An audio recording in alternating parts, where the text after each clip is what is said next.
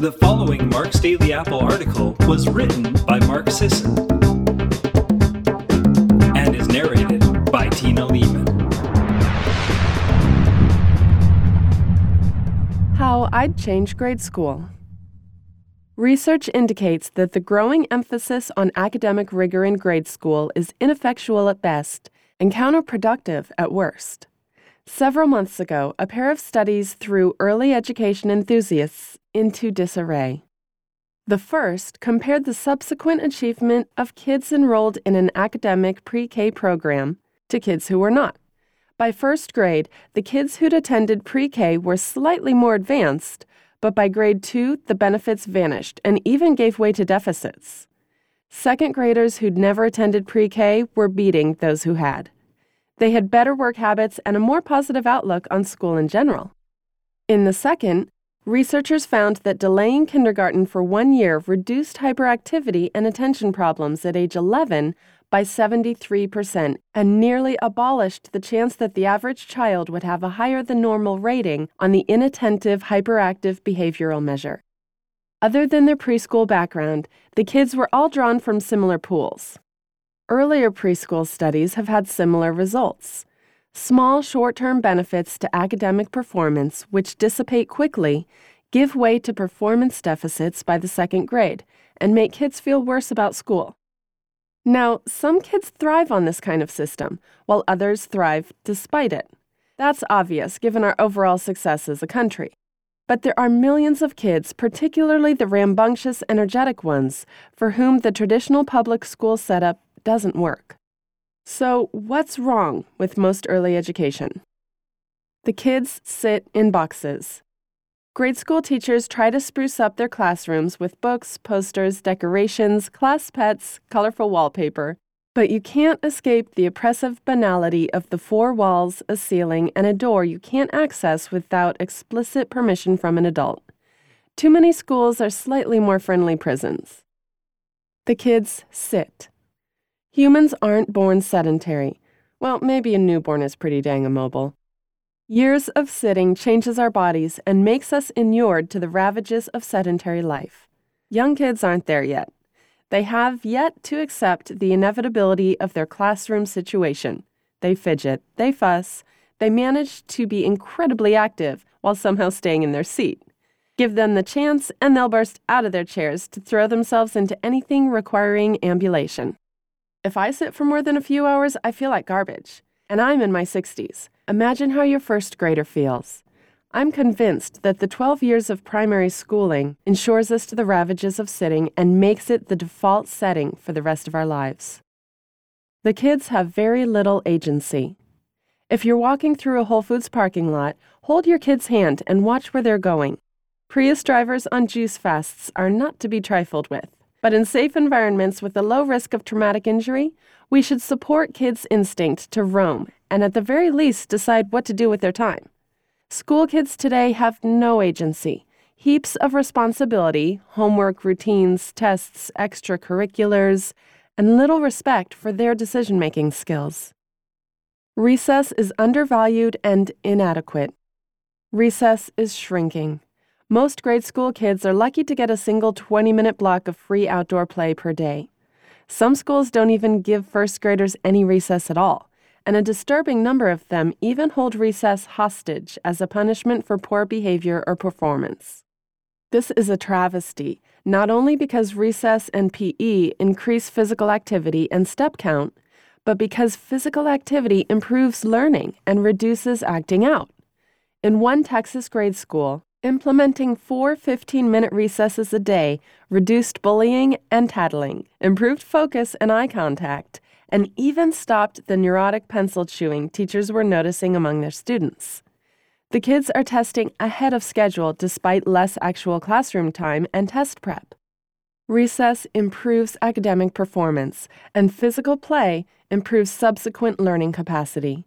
Give a kid a 15-minute play break every 45 minutes of book learning, and he'll learn more than the kid who studies an hour straight. They're failing boys especially. In both the U.S. and U.K., boys trail girls through primary, secondary, and higher education. The nurture versus nature debate notwithstanding, Anyone who's met a handful of them knows that boys are in general more rambunctious, boisterous, and less able to sit still for extended periods of time. They're also far more likely than girls to be diagnosed with ADHD and placed on stimulants. Girls and boys who can't sit still are penalized, but this problem afflicts boys disproportionately. They're unnaturally rigid.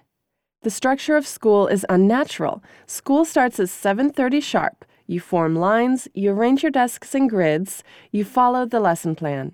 Recess is 10 minutes to the second. Piercing alarms signal the end of fun. Back to class. Don't run. Everything is distinct and separate. Math is 50 minutes. Break. Put away your math books. Take out your English books. Life flows. Life is fractal. Moments bleed into each other. School should reflect that. Here's what I'd like to see. Later start times. 8:30 or 9 a.m. This would give kids extra sleep. Everyone needs sleep, but kids need it more than anyone. It helps them consolidate memories and recently learned skills.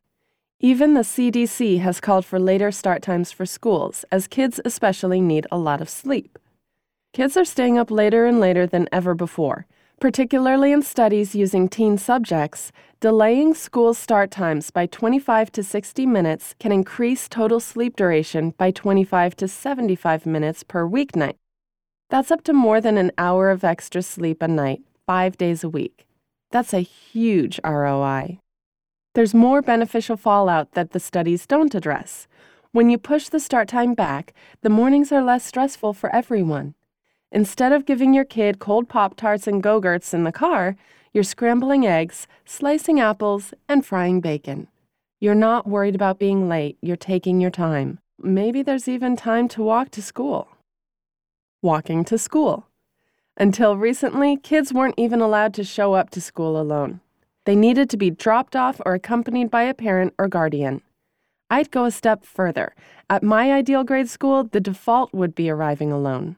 If a parent wanted to drop their kid off, they'd need a permission slip and a doctor's note. More and longer recess. Recess needs to be longer. The absolute daily minimum is 45 minutes spread across 1 to 3 sessions, though I'd like to see the entire day spent outside with movement interlaced with learning and lessons. More time in nature. Ideally, the entire school day takes place outdoors, but even a small daily nature excursion is better than nothing. The benefits are immense and irrefutable. Kids with ADHD can focus better after exposure to green spaces. Kids who frequently spend time outdoors get sick less often and show better motor skills and physical coordination. Kids with exposure, even just visual, to nature have better self-discipline. For kids dealing with stress at home, and who isn't, nature can act as a buffer. Add to those the general benefits of green space seen in all humans, and the forest kindergarten setting looks more attractive. More male staff. Quotas are abhorrent, and I would never support them, but I'd certainly try to make schools more attractive to qualified males. As it stands now, over 80% of elementary and middle school teachers are women, and it's even more lopsided in kindergarten and first grade. Both boys and girls can benefit from a male perspective.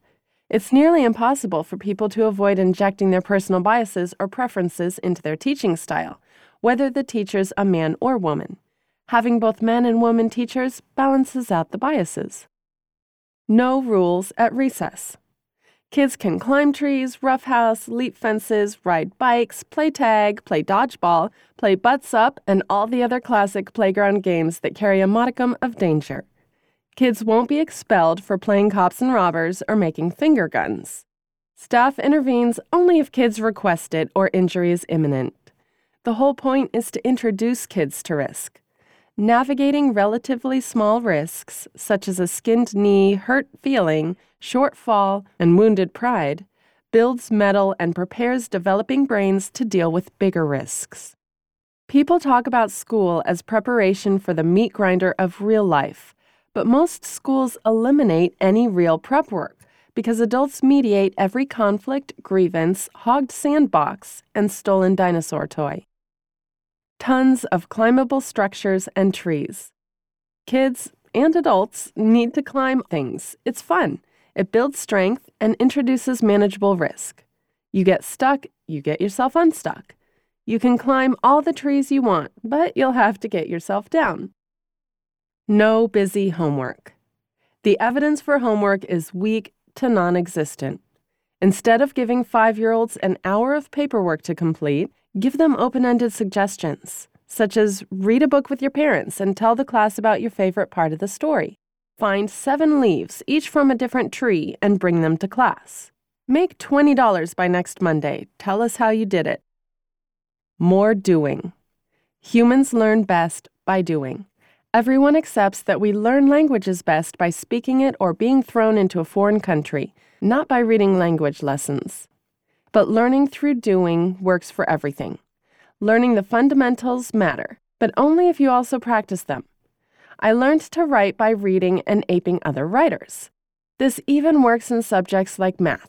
One American educator, Benezet, showed that children who delayed formal math instruction in favor of natural math instruction, doing, until 8th grade quickly caught up to and outperformed kids taught the traditional way. Mixed ages. Segregation by age makes little evolutionary sense. Until the public school system arose, children had historically hung out with other children of all ages. And without age mixing, children miss out on many benefits younger kids can't learn from older kids. Older kids can't learn how to teach younger kids.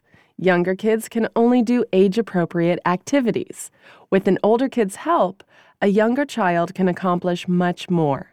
2 4-year-olds throwing a frisbee around is an exercise in futility. Include a 7-year-old, and it gets a whole lot more productive for everyone. If all this sounds good to you, fear not. Similar education models are out there and available. Homeschooling is growing, and homeschoolers generally outperform public school attendees. As is unschooling, a more radical, child-directed version of homeschooling. Unschoolers also have good outcomes. Democratic schools like Sudbury Valley or NYC's Agile Learning Center give children the chance to direct their own learning with staff as facilitators, not teachers. Parents are going to have to ease up and let go and just let kids be kids rather than tiny college applicants. The hovering needs to cease. It's one thing to share articles about the value of letting children fail and walk to school alone and take risks. It's another to actually do these things. But I'm optimistic. In the near future, I can see this model of school, or something approaching it, only growing more popular. It's all part of the growing acknowledgement by everyone that the way we currently do things, whether it's what we eat, how we exercise, how we raise and grow food, or how we educate our children, may run counter to our evolutionary heritage and that other, better ways probably exist. What do you think, listeners?